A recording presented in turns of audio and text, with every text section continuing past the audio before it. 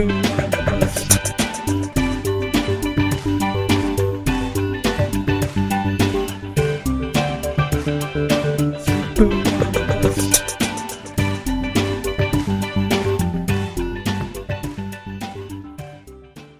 everybody, and welcome to The Sleeper and the Bust. This is episode number 147. I am your host, Nicholas Minix. Joining me, as usual, on Sunday evenings is Jason Collette. Jason, how are you this weekend? I told you I only needed 7-day disabled list. I was able to make it back. I'm functional. I'm not 100%, but I'm ready to play, coach. That's definitely good news, considering I believe it was a pickup basketball affair in your new hometown that really kind of put you on the DL to begin with. Yeah, it was a nice forearm shiver from somebody, but I'm functional. It was a rough couple of days, but it was good. Ready to rock. A long day here today. Had all my family over, including my dad and my stepmom. It's been a long day. I literally just sat down in front of my computer here. We're recording this at 9:15 on Sunday. I've been on the go and sat down at 9 o'clock saying, okay, what happened in baseball today? I know the Rays lost, but outside of that, complete wash. So I was playing catch up until you called. Okay, well, fantastic. Well, there is a good bit to catch up on. I think fantasy owners will be excited that they can put you back into their basketball lineups. But the real question is how excited are you about the Rays' 9-game winning streak before today's loss? I think stoked. I mean, I'm not one of these guys that give up watching on a team because they play terrible baseball. It's just a lot easier to watch them. I find myself cursing at the TV. A lot less often. Yeah. I can imagine. And I think that's has to decrease the odds that David Price is traded, no? Yeah, you would think so, but then again, they lose today. They've got a rough stretch. They've got Milwaukee and Anaheim this week. That's not an easy situation. You've got the trade deadline on Thursday. You look at the playoff odds right now; they're 11.2%. The division truly is wide open, the way everybody's playing in this game, in this division rather. So, if you asked me a month ago, I would have said 90% he's gone. Now, I think it's more like 10%. Wow, that's still a huge change. I mean, I think it's like you said. I mean, we talked about it. I think we talked about this a week ago, and it was, at the time it was about 4% their chances for making the playoffs, the Rays. So now we're talking about. I mean, it's an increase to basically a 1-9 shot. So, I mean, you have to I think if you're in any other team other than a major front runner in a division at this point, I think you have to be pretty pleased with a 1-9 shot to make the postseason. Milwaukee has kind of stumbled since right around the All-Star break. I mean, I think this is a kind of thing that's certainly doable. This is a team I said I think we still have to watch out for the rest of the season. So Boston. They won when I was there. I mean, they had that rough patch. There's something like 3-15. Then they won a couple in a row. They won on a walk-off by Lucroy when I was there on Tuesday night. That was fun. Homer Bailey did not like my appearance, give up 2 home runs in the first inning. Did not look good in that game. I thought Jimmy Nelson actually looked pretty good until he kind of lost his fastball command there in I believe it was the 6th inning. But Milwaukee, Lucroy's an MVP candidate. He really needs to be getting more conversation about this. A lot of people, when I was just sitting there conversing with fans in my seat in Miller Park, we got talking about MVP, and they're like, "Why is nobody talking Lucroy?" That's local opinion, but honestly, you look at national opinion, sure. When you look at what he's doing and what kind of season he's having, from a fantasy perspective, I think anybody who's lucky enough to own him on their fantasy roster certainly considers the guy an MVP. Yeah, I can't argue with that. I feel kind of fortunate. I mean, I kind of considered him a consolation prize from the top couple of catchers. I mean, he was a guy I was targeting, and in the 2 leagues that I still have, he's one of my 2 catchers in both of them. And I mean, I've been thoroughly thrilled with that, obviously. But I think what I think kind of gets overlooked by the media, especially Yadier Molina, for instance, is known as the top defensive catcher in baseball, but Lucroy is at least his equal, I think, at this point, considering I think Molina is a little bit on the fade as far as his career is concerned. Just a little. I'm not saying that this guy's washed up over the hill, anything like that. But I mean, he is he's a couple of years past, or he's 31, 32, somewhere in there, and defensive metrics have been.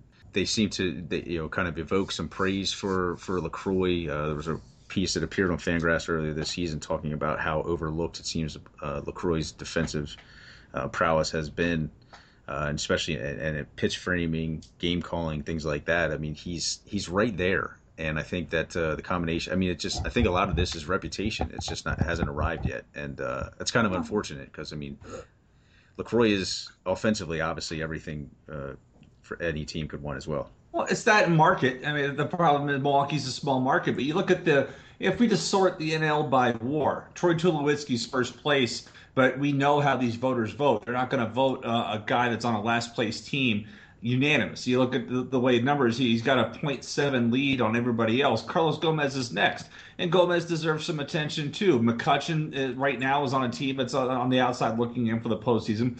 Puig is never going to get over his reputation. Stanton's on a non-contender, and then you've got Lucroy. Those are your top 6 NL players by WAR. I'm not including pitching. I'm sure Clayton Kershaw is exceeding all of them, but when we look at where hitters are, Clayton Kershaw's at 4-1 because of the time missed by injury. But I think he still leads the. He's leading all pitchers, but he would be tied with Lucroy, Hayward, Goldschmidt, and Kershaw are all at 4.1 already. It's certainly a case to be made, maybe because of the combination of the market and reputation, as well as Carlos Gomez also being a bit warranting of voting as well. I think that those things probably erode LaCroix's chances to compete for the award this year for sure. But I think he's kind of the guy to take over the mantle as far as best catcher in the National League from Molina in the very near future. We talked about some trade items. It's time to get into that. The only trade that has occurred this past weekend since our last podcast was that the Giants acquired Jake Peavy from Boston Red Sox.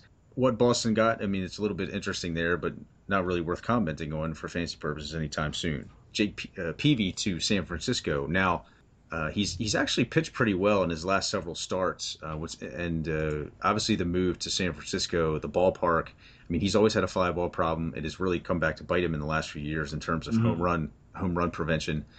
You have to like the move, I think, from the combination of the move to the National League and the new ballpark. I mean, this is a guy who might play in mixed leagues again.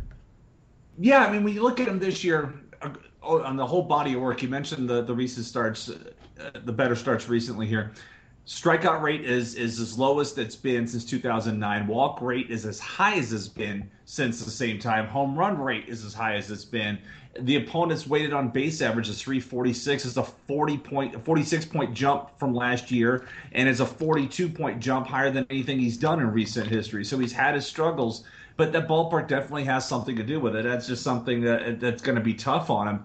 And going to San Francisco should help. And when you look at what Peavy's done, Peavy's home ERA this year was 5.87 and 1.45 WHIP. I'm sorry, that's away games. That's not even bad. Home 3.59 and 1.42. So wow, there goes that theory on that. I mean, really struggle on the road. But then when you consider some of these road ballparks, right. Yankee Stadium is going to be tough on him.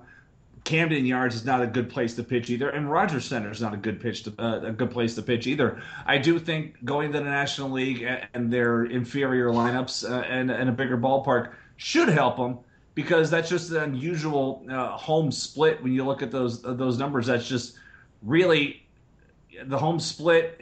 He's kind of been all over. I mean, last year 273, this year 359. A couple of years ago when he had home run issues with Chicago, was at 611. Kind of thing, but he struggled. There's no doubt about it. The last 2 years since coming over to Boston, he has not been a good pitcher on the road for whatever reason. Those ballparks have not been friendly to him. Yeah, I mean, we talked about the problems he's had, and the walks were a big problem for the first probably month and a half in the season. But he walked at least four guys in, let's see, 5 of his first 7 starts, and he was pretty bad in them as far as ERA was concerned, and he kind of got the walks under control, but wasn't striking anyone out, and so the ERA kind of remained up. Obviously there's in terms of, I mean, he's gotten the walks under control recently. Hasn't walked more than 3 since May 7th, and now he started to strike some folks out, and this is back still in the American League with 7, 3, 9, and 7 in his last 4 starts. And against a couple of pretty good opponents there. I mean, a couple of dogs in Chicago, Cubs and the Astros, but also Baltimore and Toronto in there. And Toronto really only lit him up I saw a little bit of that game and also saw the results. And he actually, I think, shut them out or had allowed only one run through 5 innings. I mean, he was kind of cruising until he just kind of, and I'm not sure if that was at that point laboring or whatever it is. But I think I mean, to me, he's deep mixed league worthy at this point. I'm not going to, not running out and putting him out there. He's doing well so far tonight. I mean, yeah. Through 4 innings against the Dodgers, 4 hits, 1 unearned run, 3 strikeouts, no walks. Yeah, I mean I think this is a guy that mixed league owners are going to have to take interest again. And I mean, I dropped him in Tout Wars a couple of months ago, maybe a month and a half ago, and nobody, obviously really had any interest. I think that's going to change. I mean, I expect to see some bids in for him tonight, so it's going to be interesting to see how it turns out. More trading has got to be on the horizon. Obviously, the deadline, as you mentioned, is this Thursday. Boston may not be done, probably not done one way or another. They hope to acquire Matt Kemp, who is Why? also not sure. Kemp is also considered kind of a backup plan for Seattle. I'm assuming that's if they can't come up with a pitcher. I didn't see much detail as far as why they considered Kemp a backup plan. I think that is also a huge mistake for Seattle, but that would truly show their desperation if they were to acquire him. But the Dodgers are also kind of mutually, although not necessarily in the same conversation, but at this point, maybe you think it has to come up if the Dodgers are also inquiring about John Lester, and Boston is willing to listen to offers on him. Maybe those two names would come up. I mean, I can understand Boston's position, especially if Boston's. They talked about being willing to trade Lester at this point. Lester says he's willing to come back to Boston or listen to offers from Boston in the winter, even if he's traded. So, I mean, it makes sense for Boston to try to get something for him just for to give up something for a rental. What positives is Kemp to Boston even possible? I don't understand why they want to do that, to be honest with you. I mean, Kemp's got a big contract, and Kemp. Let's say that John Lester is absolutely willing to come back to Boston this offseason. If he gives them some kind of assurance saying, look, trade me. I'll go ahead and go. I'll come back to you on the first day of free agency if we can come to some kind of agreement. Cool. Let's do something like that. But I don't know why you would want Matt Kemp. Matt Kemp, the next 5, he is due, by rough math, $107.5 million.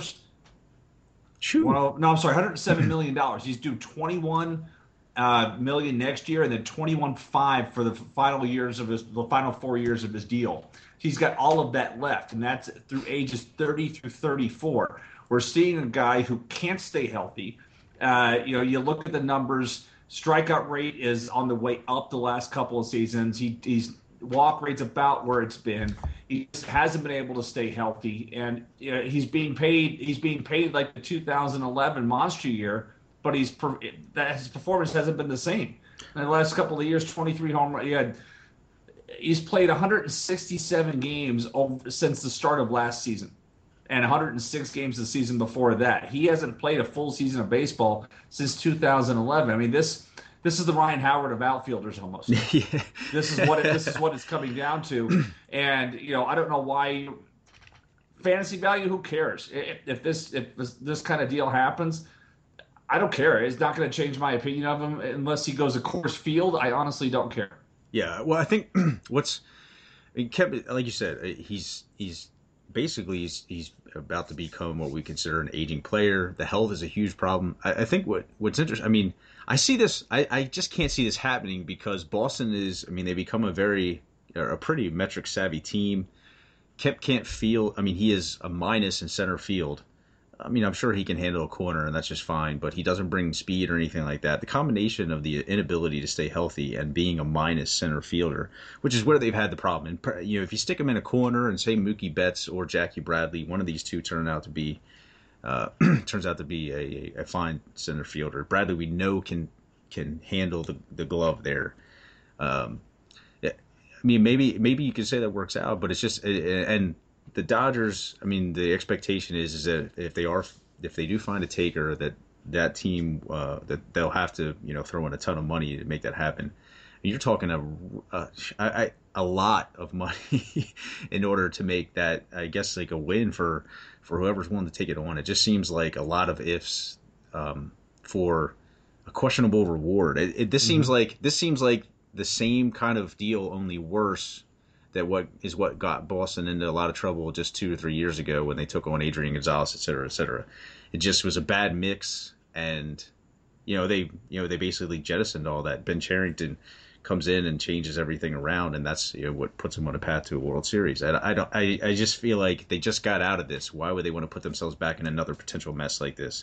It's really hard for me to see this happening. I think if maybe Lester does end up with the Dodgers, and I think that would show how concerned they are about Josh Beckett's hip injury. But the fact that they're even looking for a starting pitcher says that they're pretty concerned about that, because Dan Herron has also really struggled. It just seems like a really far-fetched thing for me to see happening. Agreed. Seattle, San Fran, the Yankees, and Cincinnati are among the teams that have checked in on Alex Rios. We talked before about how Toronto and Kansas City have been interested in him in previous shows. Rios seems likely to be dealt only because of the high level of interest. We also talked a little bit about how his offensive game, specifically the power, is really in decline. But he's still a decent fielder. Still brings some speed, only because, in fantasy terms, and it's only because of the number of attempts at this point. I mean, he's on the wrong side of 30, so that it doesn't. It's not a surprise to see that he's that's kind of not aging well for him. But do you see him on the move? I mean, do you see him making a difference as far as his fantasy impact goes, simply because of a move? I do see him on the move. I don't know why you'd want to hang on to him at this point.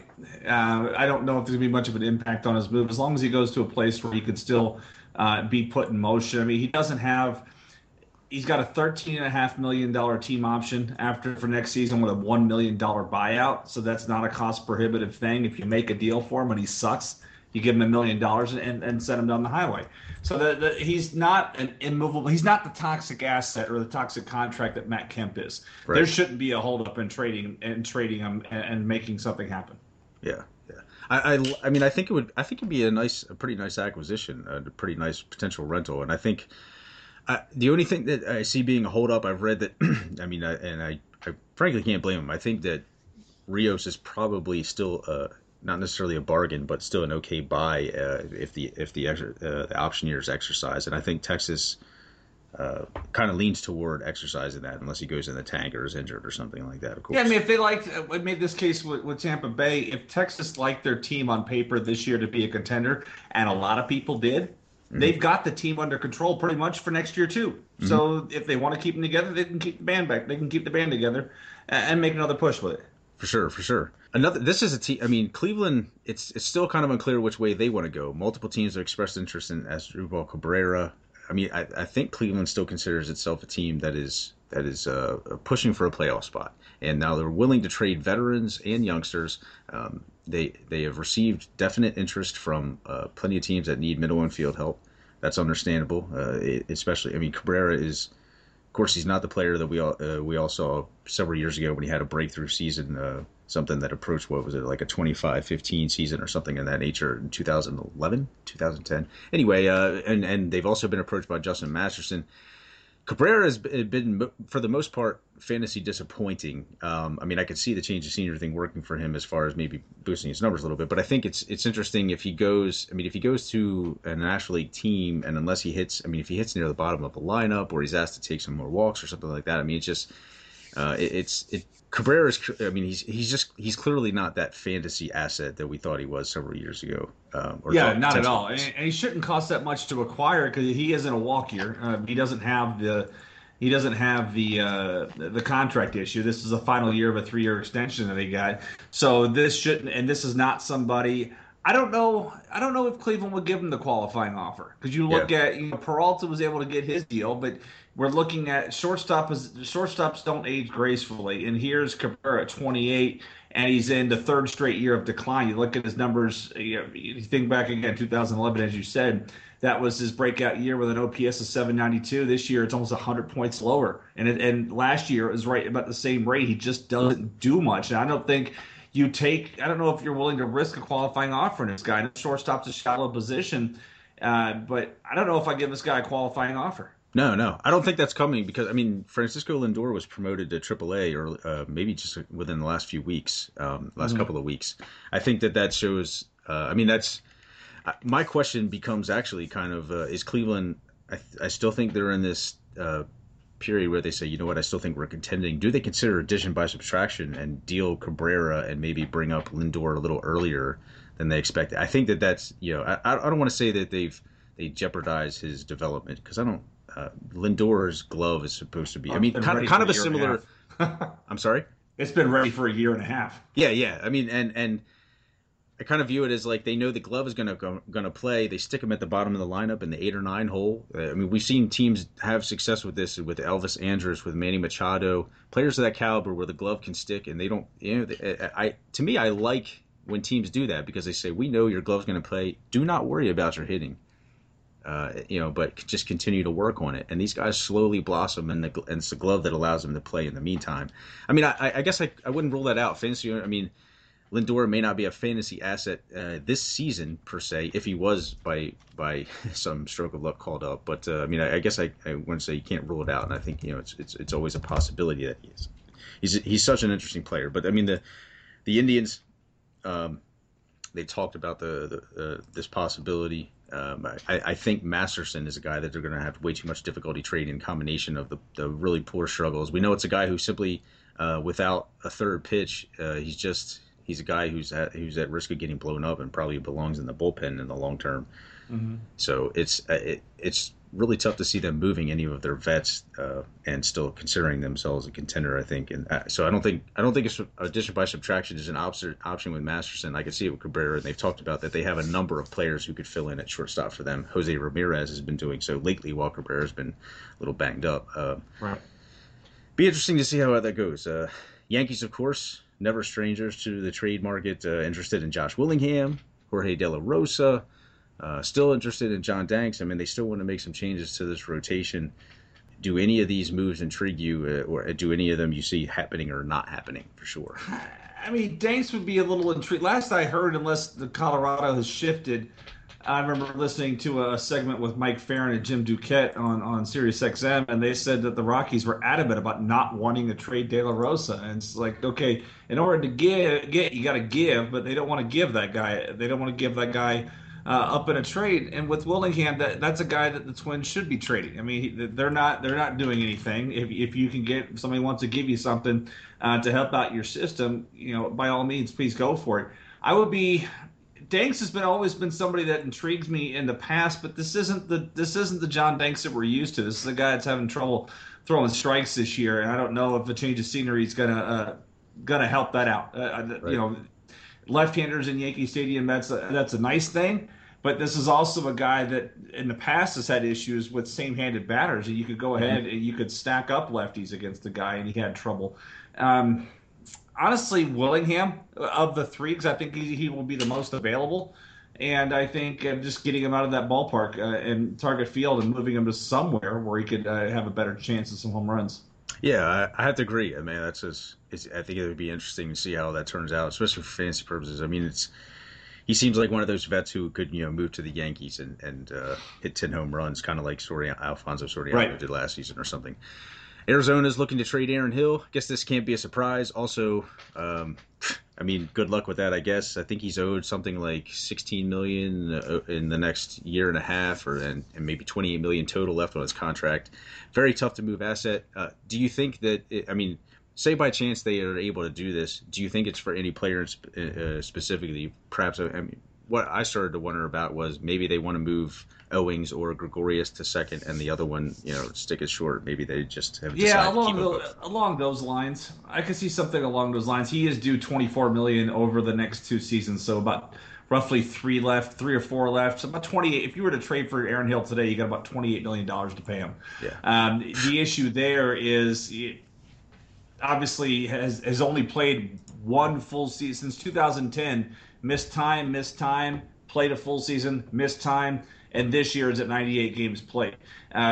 You look at the production across the board, and it's not what it once was. I mean, his weighted on base average of 2012, 374, 356 last season, 296 this year. That's really tough. And speed is gone. 21 to 14 to 1 to 2. Now, is that speed or is that Kirk Gibson put in the restrictor plate because he doesn't like to run. But then again, you look at Aaron Hill's age. Are you willing to pay $12 million a year for ages 33 and 34 of a second baseman? I mean, at least he doesn't have the strikeout problems of Dan Uggla, who was making even more money than that. But this is, you usually don't see things like this return to the other direction.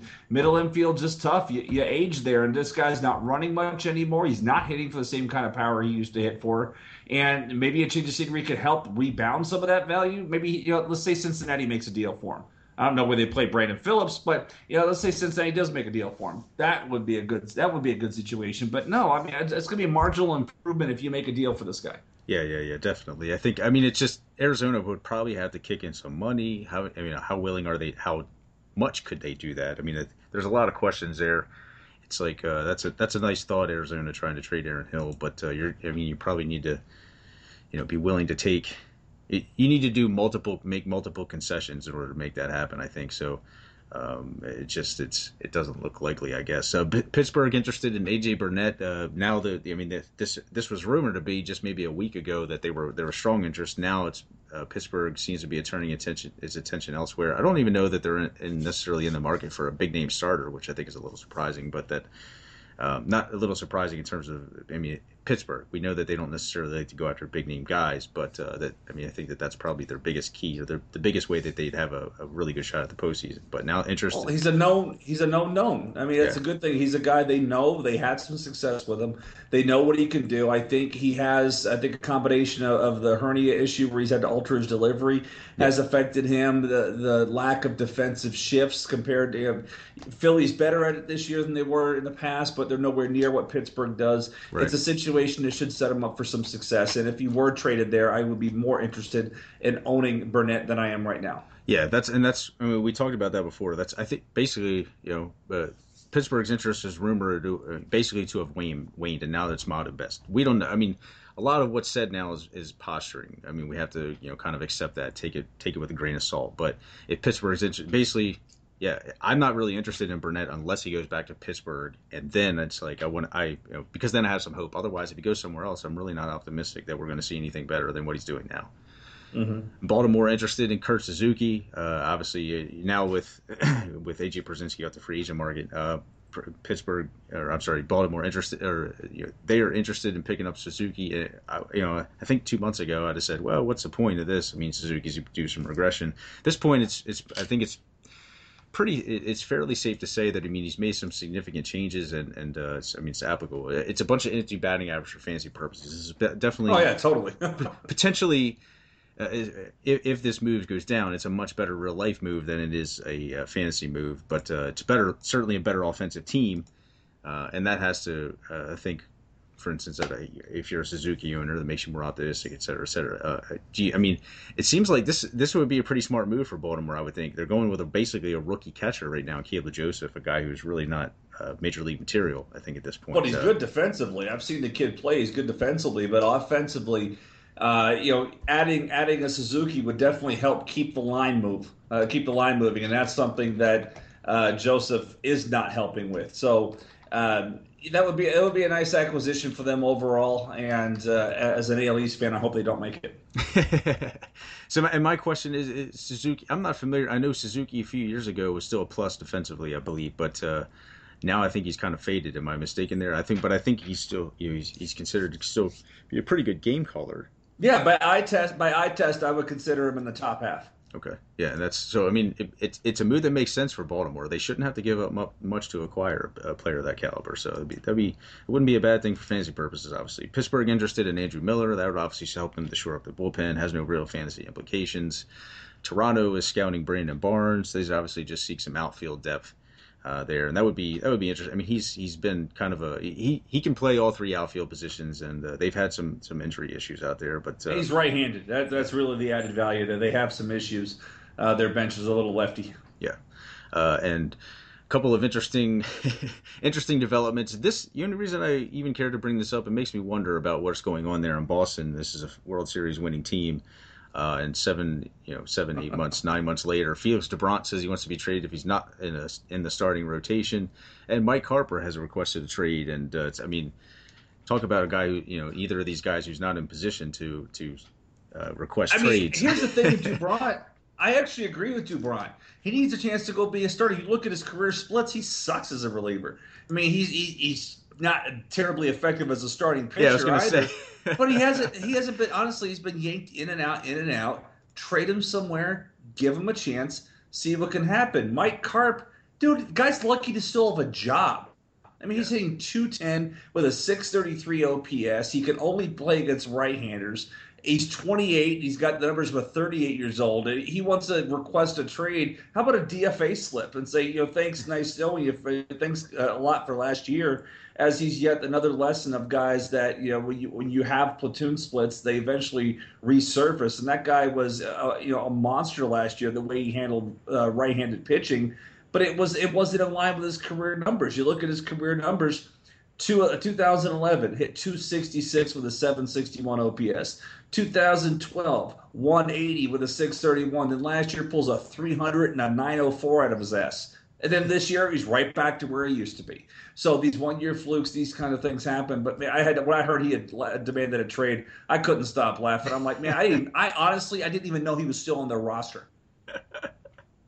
Yeah, well, and part of that maybe because he was on the disabled list for a little while. I mean, not excusing his performance, just that you may not have known he was on the roster. I mean, it's an odd move, or it's an odd kind of development, I guess. And every player wants a start. All right, I'm demanding a trade. I know I only podcast once a week, but I'm demanding a trade. I know I'm not performing, but man, come on. All right, go ahead. You'd be lucky to get a Nicholas Minix for you, dude. No, I'm just kidding. Actually, it's the other way around. I'd be lucky to get a Jason Collette for a Nicholas Minix. St. Louis, okay, like I mentioned, Przinsky off the trade market. St. Louis has signed him. I mean, obviously, Yadier Molina, that's devastating blow to a team that was in contention. And Przinsky, I mean, he's racked up a few hits in his first couple of games there. Not to say that this guy is going to be gangbusters or anything like that. Maybe playing for a contender will kind of pump some juice into his bones or something like that. But I mean, do you see? I mean, is he of interest again in say 12-team 2-catcher mixed leagues? No, that's because I don't like the guy personally. But I've never met him. I mean, he's an empty batting average guy. That's what he can do. He's a one category player. Yeah. I think that's the problem is if he had gone to say if Cincinnati had a catching problem. I mean, if one of these teams had a nice ballpark for home runs, because he ran into home runs. I don't want to say the entire byproduct of that was, I mean, he had a bit of a power spike too, but I mean, he was also in Texas and in Chicago at US Cellular Field. I mean, you can't expect much offensively. I mean, yeah, he may put up some more solid empty batting average the rest of the way. Who knows? But he's done. He won't have a job next year. Yeah, I could definitely see that because he considers himself a starter. He'll probably be one of those guys who's waiting for a major league contract. This is interesting because I don't really know anything about Rusney Castillo. But there's apparently a potential bidding war brewing for his services. I mean, we know he's an extreme Cuban talent, and there's been projections now that he could get an offer that rivals what kind of stuff that Yasiel Puig got. Now, I mean, I'm thinking more along the lines of Yoenis Cespedes because he was age 25, 26. I mean, Castillo is 27, and Puig at the time I think was 20 or 21 when he was signing on the dotted line with the Dodgers. I mean, it's a different story. Obviously, Castillo, if the talent warrants it, I mean, he could play shortstop, but it sounds like he's probably going to be an outfielder, maybe center field. But, I mean, regardless, Castillo is, I mean, suddenly I've heard the speculation jump to, I mean, there were 28 teams at his workout on Saturday.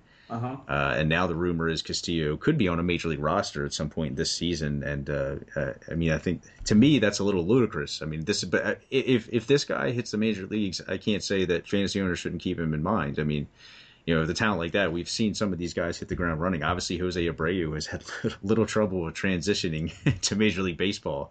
But is this, I mean, do you see this being a likely development? Is this guy, for instance, if AL only or NL only league, do you are you happy if you have a few dollars set aside and you get a chance to win his services? No, I think it's a complete shot in the dark. I mean, you're talking about a 27-year-old kid who's, as I'm reading, 5'9" and 205 pounds. Scouts ranged between 60 and 80 on grading his speed. I'm reading a report by Walter Villa from Baseball America on this. 50 arm. They have some shortstop talking about his defense. I mean, a complete shot in the dark. I have honestly no idea what to expect from this kind of thing. Maybe with that kind of speed, he can come and do some steals.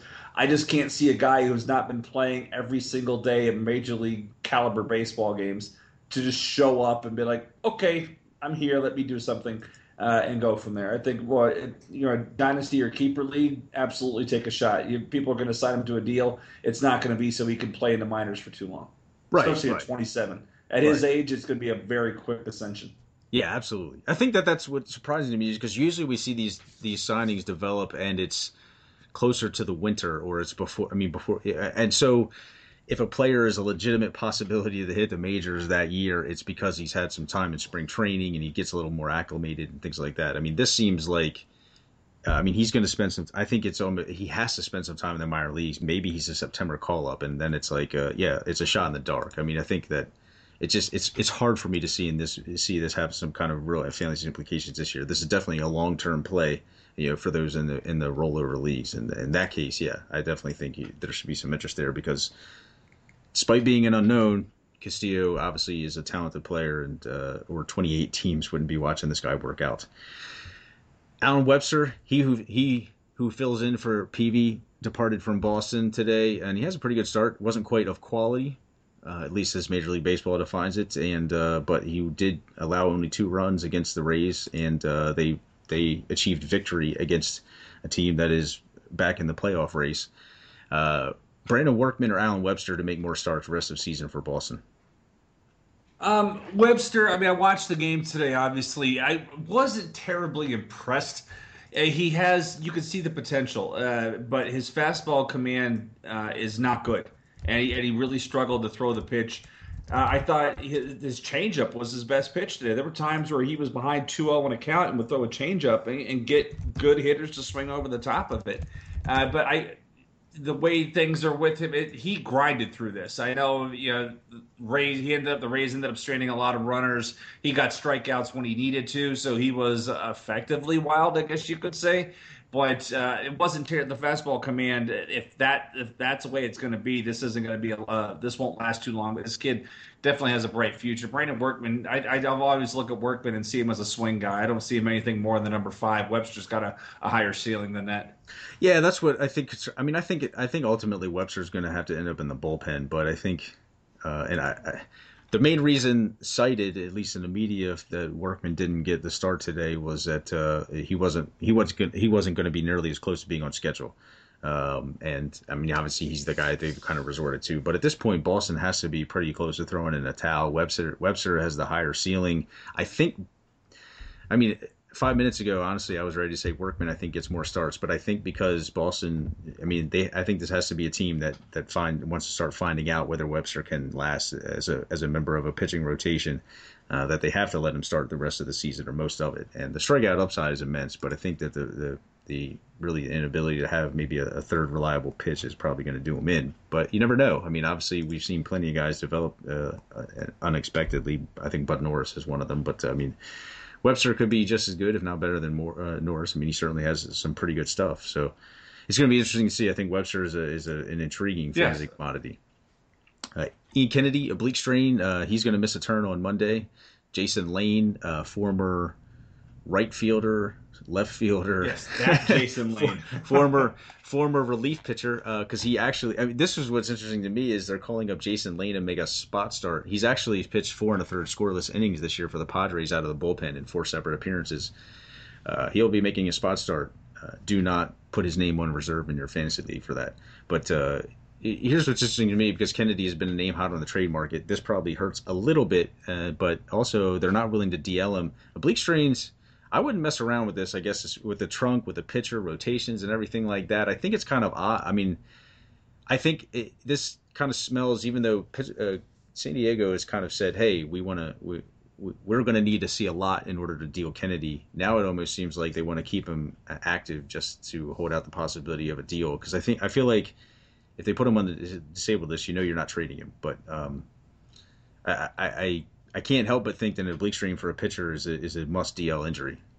Yeah, that's really not something you could play around with. You think back to Alex Cobb, he missed 5 weeks with it. That's really not something that they really, if they think about the long-term health, if they're not going to trade the guy, then you take care of him. And if this is something, it does really hurt his trade value. I think that's why they're not putting him right to the disabled list. Yeah. They want to hope that it's okay, but I don't see him being traded with this. Yeah. Because typically oblique strains aren't something that you just miss a turn. Typically you're missing a few turns. Eventually, I think that's going to be the case here. Yeah. It doesn't sound like a positive. And who knows? Maybe we see a Matt Whistler or maybe any number of the Padres starters that have been kind of. I mean, they're slowly kind of bringing some guys along. Casey Kelly coming back from Tommy John surgery. He can't be too far away. I mean, I would think he's eligible to be a September call up. So maybe we talk about him sometime soon. But I mean, it's just one way or another. Hopefully the Padres aren't screwing around with Kennedy, who would pitch really well in his last several starts. Yeah, it won't be Max Fried. He got sent back to the major league office to get his elbow examined 2 days ago. So that's unfortunate news. Haven't heard an update on that, but it won't be him either. That's disappointing. And he's relatively speaking, I would say, is probably kind of on a fast track. But I wouldn't expect second best prospect for them. Yeah. So Chris Capuano replaces Chase Whitley. Yankees just acquired Capuano, or as most folks have called him for a while, unless he's been a member of your bullpen, Capuano in the Yankees rotation, which I think is interesting because Whitley's actually pitched pretty well until his last couple of starts. But Capuano has been primarily out of the bullpen. He was effective out of the bullpen for Boston for the first couple of months. And then they DFA'd him, and now here we are. And he makes a start, and then he goes. It's basically a quality start for the Yankees. This is clearly a Band-Aid, and that's why they're still in the market for a pitcher. But I think, between Whitley and I guess I'm guessing Shane Green's results are what allowed him to keep his rotation spot more than Whitley. I mean, Whitley still, to me, I think is a somewhat more promising pitcher, unless I'm confusing him with one of the other billion guys that the Yankees have had to throw in there in recent times, based on the number of guys they've had injured. But is this you dump? I mean, AL only league, even do you dump him? I mean, this is kind of a damnation of Whitley, I think, at this point. Yes.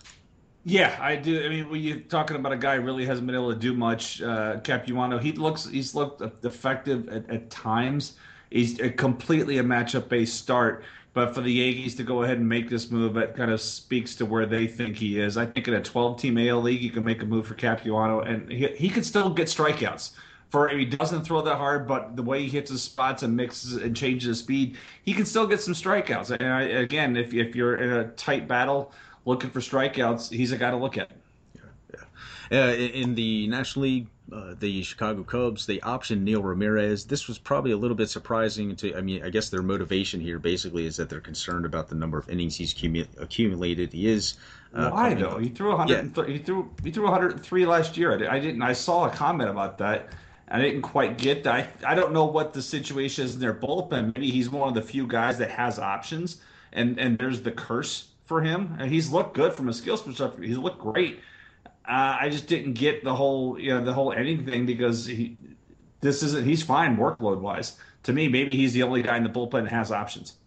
Yeah, and I think that's probably what it, because when I first saw the explanation, that's where I'm kind of going to go with it. Is that we know he's come. I believe he's had a serious elbow injury a couple of years ago, maybe, but or whatever the case is. Actually, I'm not sure that's the case. Okay, scratch that. Well, anyway, but the bottom line is he used to be a starting pitcher, and the innings buildup at this point really should not be an issue. But I think that was just kind of an excuse. They do say that they're going to use him sparingly in the next 10 days. He's not going to report to Iowa right away, for instance. I mean, it just sounds like for whatever reason they think he needs a break.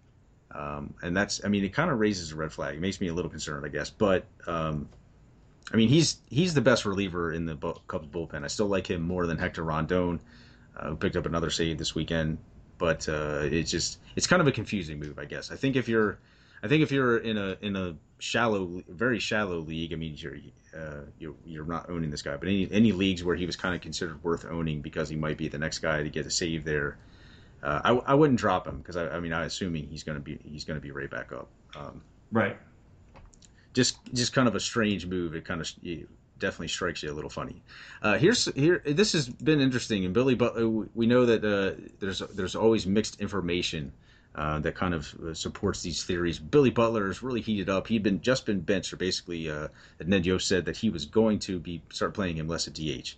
The alternatives at DH are not necessarily impressive for the Royals, but Butler has been a huge disappointment this year for fantasy owners who hoped for a bounce-back season. Since he's been benched, he has been on fire. I think he has like 7 hits in his last 18 at bats, has 2 or 3 home runs, and they've been a couple of home runs. They've been moonshots. He's put a charge. Yeah, I saw the other one, the most recent one. I had to double check and make sure it was Billy Butler hitting it. I'm like, holy crap! He got under a pitch and crushed it. Yeah. It's been. Basically, he attributes this to playing some defense. He said, and his mind is a little more off. His struggles at the plate. He has to focus on the fielding and things like that. Eric Hosmer now due back. The Royals expect to get him back in the lineup on Tuesday. He's been dealing with sore wrist, sore hand, basically in that area there. Has been unavailable for essentially the past week. Butler started to take advantage of that on Thursday or Friday, and has really turned into something. So I guess the question becomes, does Kansas City change? Do they change things around and give him a game at first base a week or something like that? Do they to kind of appease him, see how much this translates, if there's actually something to it? This sounds like a positive. Is it reason enough to be interested in Billy Butler or to have hope for Billy Butler again? It's not reason enough to sacrifice your team defense to put Hosmer put him at DH. I'm sorry. Billy Butler's a terrible defender, and I'm not willing to sacrifice defense to give this guy some playing time in there because he thinks it helps him out. I'm not sure if correlation is causation here, or whichever way that it goes. I always screw it up, but no, I'm not believing in this. This kid's a natural born DH. Embrace it. Yeah, I think that. Well, to me, it's like if it's a mental thing for him though, and maybe that there's. The trade-off in defense for one game versus, the 5 or 6 or 7 a week that he's in your lineup and not playing at first base. I think there's a potential trade-off there. And I was assuming, again, that it's purely a mental thing, and this does actually benefit him a good deal, the way he seems to believe it. So I think it's going to be interesting to see. To me, it's something I would keep my eye on simply because, if Butler, we know he's legitimate mixed league material, even if he's kind of bottom end, even when he was on some of his best stretches. You're talking shallow mixed leagues, but in deep mixed leagues, this is a guy who was bordering on if he's going to lose the at bats, he was droppable. But now it seems to be hope in that. So I think folks are probably. It seemed unlikely that he was going to lose long-term at-bats to Raul Ibanez, but, the Royals have done some dumber things. So yes, it's going to be interesting to see, I guess, if this helps him get him going. Gregory Polanco dropped the 7th in the order. We actually just talked about him because of a listener request on Thursday. Is this a guy that, hey, should I get off him? Should I, he struggled for a month. He popped a homer, I think, the day before or 2 days before the podcast. I think it was last Tuesday. And went 2 for 4 and had another multi-hit game in there somewhere. But obviously, Pirates they're aware of his a bit of his struggles. There's going to be an adjustment period. These guys, just because they're loaded with talent and they've dominated every other level prior, they're not going to occasionally come against some adversity. I think I'm glad to see it. For instance, they didn't drop him to the 8-hole where he has to hit in front of the pitcher. But ultimately, I think fantasy owners still don't be discouraged. This is a talented hitter with a little bit of power and a lot of speed right now, and potentially a little bit more power down the road, right? There's no reason you see any concern here.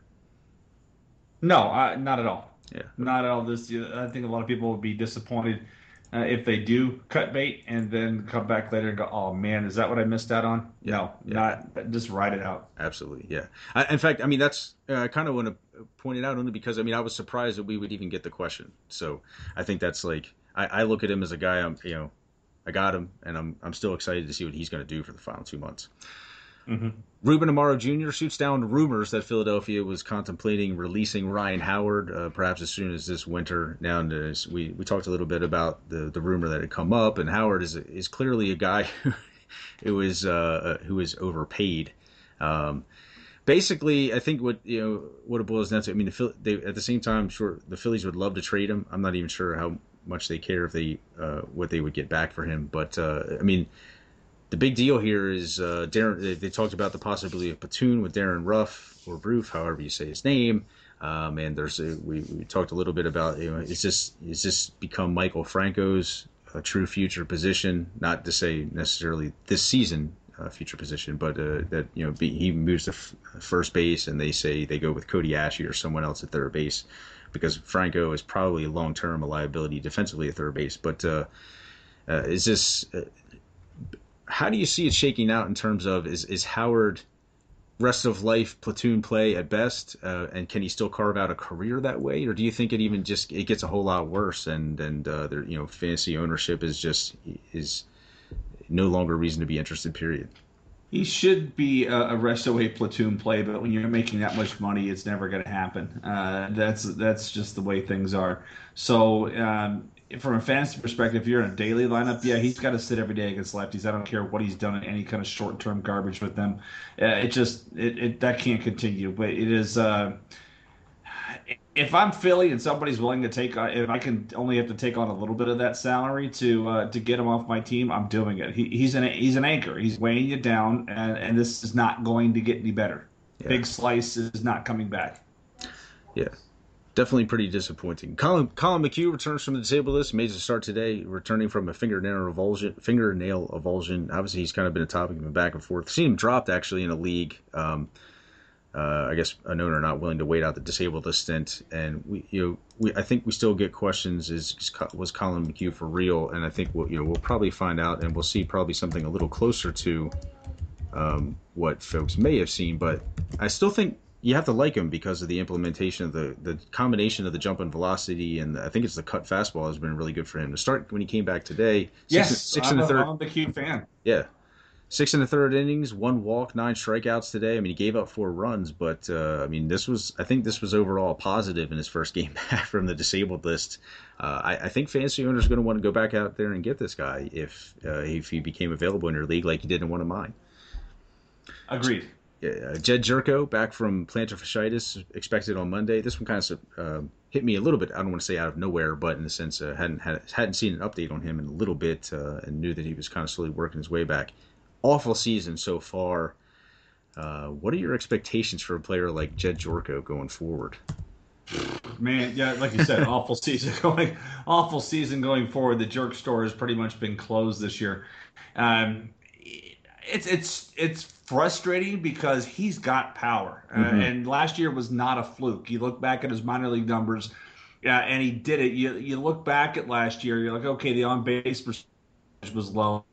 From a skills perspective, he's pretty much right where he was last year, striking out a little bit more. But the 192 batting average and balls in play is just absolutely killing this guy right now. And ultimately, that's what it's going to come down to. And it's not like he's a guy that has to pull to get his hits. He does use all parts of the field. He's got home runs to left, center, and right field. That's not the problem. He can use all parts. A lot of his hits are going the other way.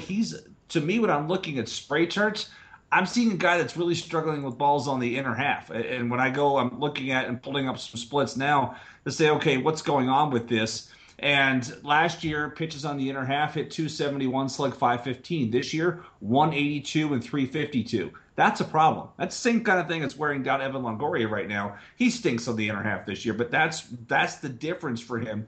Pitches on the inner half are eating this guy's lunch right now. Yeah, why? Don't know. Well, I think this is when he went on the disabled list with this injury. It's not his first taste of it, because I think that's what he started the season with and missed some time with. I think he also maybe had a strain cap. I mean, he's dealt. It makes me think. I mean, this was just destined to be a lost season for Jerko the way this was going. I can't help but think. I mean, health I think has been probably at least somewhat of a factor in his performance. Plantar fasciitis. The only thing that would concern me is, does this become a long-term problem? We've seen players have it, and then they've dealt with recurrences of it here and there. Albert Pujols is a prime example. It has been a problem for him. This is the problem in the minor league. The problem for I'm take that back. Strike that. I'm thinking of Logan Forsythe. Forsythe had the foot problems. Same organization, yes. But yes. He had the foot problems. Yes.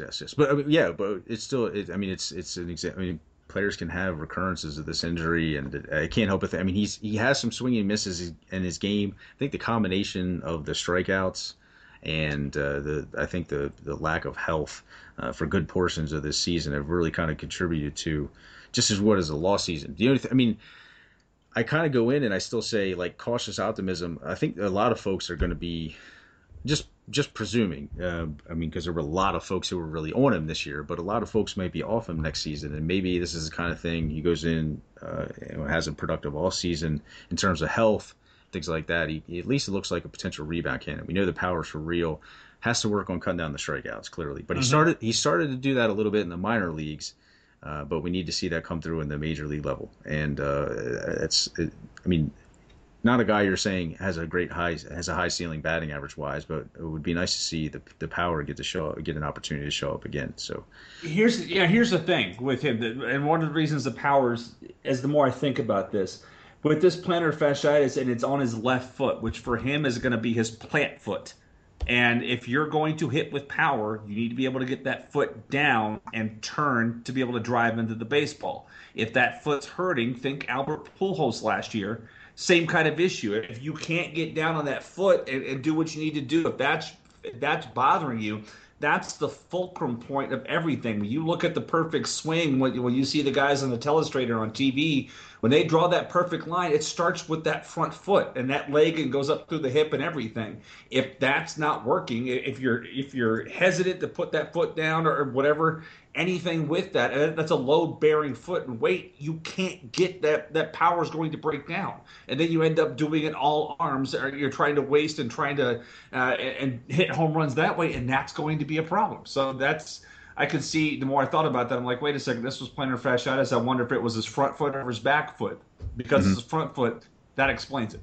Yeah, for sure. It makes a lot of sense. And I would be a little concerned about that if it becomes a long-term thing for him, being such a young player. I mean, this could really eat into his peak years potentially. I mean, I'd be afraid of that, I guess, and perhaps that's just my paranoid delusions. Mark Teixeira, dealing with a lat strain and has missed basically the last week, and it was kind of here's the thing: he's supposed to be. They think he could be back on Tuesday, so it sounds like he can avoid the disabled list. My thought is, okay. Originally, they said they were going to make a decision about the DL on him on Friday. Then they said they were going to hold off on a decision on Sunday. Now they say that they think he can be back on. They think he can be back on Tuesday. If I'm a fantasy owner going into a weekly lineup league, I still want the backup plan for him in place, because I've been hearing this all weekend. Here's the thing: if they would have disabled him, he would have been back off the list tomorrow. Has it been the last game? The last game of the first half, it was the 13th. They would have put him on the 15-day disabled list last week, retroactive to the 14th or the 13th, right? He would have been back, like Joel Peralta. He's coming back tomorrow. Peralta went on All-Star break, caught some kind of Dominican flu from a mosquito. The Rays put him on the disabled list, retroactive. He comes back tomorrow. This would have been the case rather than what Yankees have done, trying to do what they've done around him. They just should have put him in the deal in the first place. Yeah, maybe he tried to play through this initially, or I mean, it wasn't a big deal. I mean, whatever the case, I mean, it's. I just don't go into the week saying, oh, well, it sounds like he's back now, because that. I mean, it sounds like they are being a little more optimistic than they should be, or that they are misleading people to believe they should be. Justin Morneau, dealing with a sprained neck. Now, I mean, it's positive news. He's been, such a renaissance season for him. It's nice to see rehab's appearance on Monday. I've seen activation early in the week. Some even suggested possibly as early as Tuesday, maybe if he has, as long as he has a good game, shows he's okay. It would be the minimum, I think, the period. So that's encouraging for a guy who's had a lot of. He has had some back problems, and is and so neck is not too far off. It's encouraging if you can get right back in there, and I think fantasy owners probably breathe a little bit of a sigh of relief if this plays out the way it has continued to be. James Paxton, strained lat. This is a guy we talked about. Shocking. Yeah, he's expected to make a start Saturday in Baltimore. Return from the disabled list. He's been out since April. What's the shallowest league you're willing to take a shot on Paxton in? 18-team mixed. Okay. Yeah, we talked about this, and it's like it's love the talent. It's hard to see Seattle including. I mean, he's not going to be included in a trade package unless it's a waivers deal, but that seems kind of unlikely unless it's someone with a huge contract. And in that case, I mean, it's certainly a possibility. But regardless, Paxton he's loved the strikeouts. Deep mixed league material is a possibility, but want to see how he comes back from a strained lat, see if there's any issues. Reports that I've read have said that there have been no issues health-wise or velocity-wise or anything like that since he's come back in his rehab starts. So I think that's pretty encouraging. C.J. Wilson, sprained ankle, rehab start Monday, probably going to be activated after that, assuming that there's no setbacks or anything like that. But he's kind of unraveled since a pretty good start to the season. Where do you? I mean, Wilson droppable. You hang on to him in a mixed league. I mean, he still offers the strikeouts. He's still doing that, but the walks kind of spun him back out of control. And I mean, Hector Santiago has pitched pretty well for the Angels in his last few starts, including today. Yeah, Wilson's still a guy I can roll with. I mean, honestly, of all the things, some of these guys coming back, the only thing what bums me is Tulowitzki having to fly to Philly to go see a surgeon and then go to a Yankee game while he's out there, and then Edwin Encarnacion having a setback. That depresses me. Yes, that's understand. I wonder. You mentioned the Tulowitzki news, strained hip flexor, and now this was an injury he originally didn't think he'd need to go on the disabled list for. But this is Troy Tulowitzki we're talking about here. Flies to Philly to see a sports hernia surgeon. Surely this is just precautionary, correct? Otherwise, you'd hope. Otherwise, but between the crap about the Rockies giving away T-shirts with his name misspelled, and you normally don't see a player going to a game of another team. I don't care what they're doing. That was unusual to see that. And then Jeff Passan was tweeting he was hearing from sources that it sounds like he's going to be on his way out. That he, being Tulowitzki, that they might be trading him. It's not a pleasant situation either way. But if he does leave Colorado, obviously it gives him a little bit of a hit. But this is still a guy we can't count on to stay healthy, and that, in the end of the day, is still the biggest concern with him. Yeah. So now are you saying, and maybe I'm just reading between the lines, or maybe I failed to read between the lines the first time, because initially I thought, okay, he's only seeing the surgeon because they're trying to make this precautionary thing. But do you think that this is a possibility, because we haven't heard all the story, is this a case of some other team wants to get him checked out before they agree to trade for him? No, I don't think anybody would give clearance on that. I don't think they would allow that. It's like, here it is. Once we agree upon a deal, then we will let you look over the player and take a physical. But no, I don't think it's anything along those lines. But for the long-term health of the franchise, they may have to deal Tulowitzki at some point and get him off shortstop and put him at third. Yeah. And I guess at least Josh Rutledge owners could get a little more shelf life out of this one. That'd be nice. Justin Masterson back from the DL on Friday versus Texas. Me, still not interested. Nope. Garrett Cole will make at least 2 rehab starts, which is probably a positive. And Clint Hurdle wants to see him make 100 pitches in the minor leagues before they bring him back. That's probably not a bad thing either, because he's dealt with a couple of health issues. But I still like him when he's back. I don't think fantasy owners should give up on this guy. Agreed. Yeah. Now, long-term stuff, just quick. Matt Lindstrom, ankle surgery expected back in early August, so maybe that could be even this weekend. And on the other side, Nate Jones had a microdiscectomy in his back. His unlikely return this season seems. Matt Lindstrom owners, or maybe you want to become one, because maybe he could be back in closing games in there. Or do they stick with a Jake Petrica? I think they stick with where he is. I never believed in Lindstrom being a closer. He doesn't have the stuff for it. Yeah, I agree with that. I think that, the only thing that the White Sox really have to be concerned about there is that they're increasing the cost of someone. But between him and say, Zach Putnam re-enters the picture, I don't think that, I don't see any reason to give the role back to Lindstrom, so I really don't think I care. Derek Holland, knee surgery, obviously, just before the season started. He's expected to begin a rehab assignment this week, finally. What leagues are you interested in him in? None. Yeah. 12-team AL, maybe. Yeah. It's keep your eye on him. He could certainly play. We know he can play in mixed leagues. We've seen it, but this is going to be. It's still a bit of a road back. So maybe he makes a difference in September. By the time he has to build up a good bit of stamina. AJ Pollock, broken hand, expected to begin a rehab assignment. Mid-August return seems like it's a good possibility. This is a guy who was on a tear before he went on the disabled list and also kind of forgotten.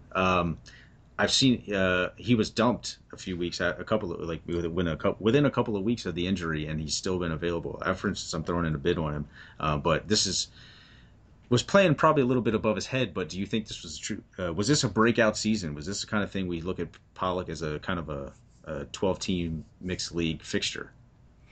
No, I think more of a 15. Okay. I'm not sure of the 12 playing time because I think he was playing a bit over his head, but he certainly was turning some heads. Yeah, I would have to agree with that. Avisail Garcia, torn labrum, had the surgery on it. Thought he was originally lost for the rest of the season. Now he might play in September. The White Sox seem pretty confident that he will.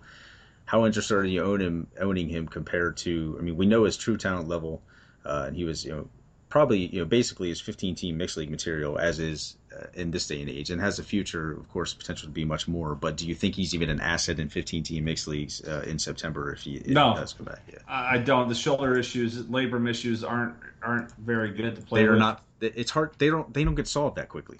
No, they don't. And this is not a situation. I don't care if he's coming back. It's not one I want to be involved in. Right. So I just want to say, Jason, congratulations, Nolan Reimold, strained groin. He has returned from the disabled list. Congratulations to Jason Collette, who is a longtime Reimold devotee. Yeah, I hate to say I told you so, but I told you so.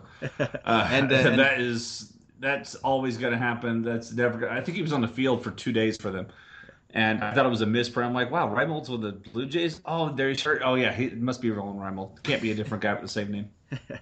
As you mentioned, Joel Peralta, he is back from the. Sorry, I have to repeat this. Chumbawamba. Yes, Chumbawamba. Oh, it's a new one. We've had the Cheeky Monkey, I forgot one. Okay, that's good. The Chumbawamba disease. The Chumbawamba. The Cheeky Monkey, the Chunky Monkey, but it's the chikungunya and chikungunya, something like that virus, and he's back in action probably tomorrow. Say goodbye to Eric Bedard. Ryan Zimmerman, strained hamstring, expected now to miss 6 to 8 weeks. I'm dropping him in the mixed league. I own him in. Goodbye. Michael Bourne, still no timetable for his return for a strained hamstring. Show me your surprised face. Yeah, this is it. Hopefully it comes through on audio, but this is my surprise face. And so that's a huge disappointment. This is a guy who's closing in on difficult to see fantasy value for anyway, because if he's not running and he's not a great OBP guy, what's he doing for you? He's a distant cousin of Juan Pierre at this point. On the way out, this is a little concerning. Coco Crisp, I mean, he still has fantasy value, but he's just going to see a specialist about his neck pain. Dude, that's been like a 2-year thing for him. Yeah. Finally seeing a specialist, I think about that. And again, for everyone out there, show me your shocked face. Carlos Quentin, knee soreness to the disabled list. Oh, for Christ's sake, would they just please trade him to the AL so he can be a DH at this point? It's such a joke. And the thing is, here's what I would like to say. This is not the knee that he had surgically repaired, and so it's not the same. But then you say, you know what? Well, this is actually this is the left knee, and he started the season on the disabled list with soreness in that same knee. So I think be compensating for the other one. It's just he's a DH. Stop playing him in the outfield. Trade him to an AL team. I think it's time to move him to the wheelchair league myself. He's my new Nolan Reimold. If he were in the American League, I would be all over that guy. Yeah. And so it's our favorite time of the week. Time to pick our favorite and least favorite two-term pitchers of the week. And I saw only one when I glanced at the list earlier that I wanted to even point out as I think is not a great start this week, potentially. But does anybody strike you right off the bat? Otherwise, I can jump into mine. Somebody that strikes me off as a terrible start this week, Scott Feldman.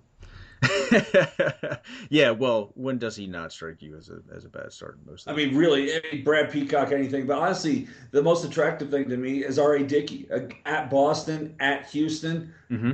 I like those matchups. I mean, Boston is not hitting well right now. They're struggling. Houston has been terrible. Yeah, Houston. That's my favorite matchup of that list. Is of the two start guys. That is my favorite matchup this week. Yeah, that's a very intriguing one. I like Trevor Bauer getting the start against Seattle. Has actually, for some reason, been a little better against left-handers. I think, I'm not positive. I think on that, but they're about the same. I mean, it's a decent offense, not great, but 2 starts at home, one against Seattle, one against Texas, and he's been slowly pitching better lately. I'd like to see him put together a really nice stretch. Also because I own him. But this is just say the only start here, like high-end starter, I'm kind of concerned about this week myself is Cole Hamels. Not so much because of the trade deadline and his starts are bookending that or anything like that, but he's always kind of been not very good against the Mets. He has an ERA around above 4.50 against them in his lifetime, has been trashed in a start earlier against them. And Washington has been among the best teams in baseball against left-handed pitchers for much of the season. They've been somewhat hotter here lately. So I think this is a potentially bad week for Hamels. Does the schedule really line up that Irvin Santana gets the matchup against Eric Stoltz twice this week? One at home and one on the road? You know what? Holy cow, if that's true, there's my 2-start guy. Wow, that's an excellent. First of all, that's an excellent pick because you can't ask for a better. Is it the Padres still have the worst offense in baseball? Is that correct? Oh God, they're awful. Oh. Every now and then they'll pull one out of there, but like the other day they waxed Edwin Jackson. But it's Edwin Jackson. But for the most part, no, that's terrible. And outside of that, Mike Leake with Arizona and at Miami, I think that's intriguing as well. Yeah. Oh, I'm seeing here now. He does get the Padres twice, but now I see the starters have been mixed up. I think they've had to rearrange because of the Kennedy thing, because he actually gets to face Jason Lane instead. So, all darn. Oh, okay. That's still not changing my mind. Yeah. In fact, that's all the more reason because, even if Jason Lane lasts 5 innings in that's got to be a positive for the Braves offense, right? And then, pretty much. And then, then Santana will get to face, assuming that Kennedy is ready to take that start. But I think that's far from a given. He would get to face Kennedy at San Diego next time around. So, it sounds like 2 different fill-ins for Santana this week as opponents. Either way, it sounds like a great week. And he's been pitching better lately, so this is a great time to have him in your lineups. Well, I think that's going to do it for this edition of The Sleeper and the Bust. This has been episode number 147. Jason, thank you as always for shedding some wonderful baseball insight with all of our listeners. Yes, absolutely. Next week will be August 3rd, just a couple days before. Hopefully, I'm making my first trip to PNC Park for a game on August 5th. So I'm very much looking forward to that. Yeah, that would be awesome. You can give us an in-person evaluation or what your takeaway in the following week. You can give us a takeaway on Polanco and. This has been, like I said, this has been episode number 147 of Sleeper and the Bus. We thank you all for listening, and we look forward to next time.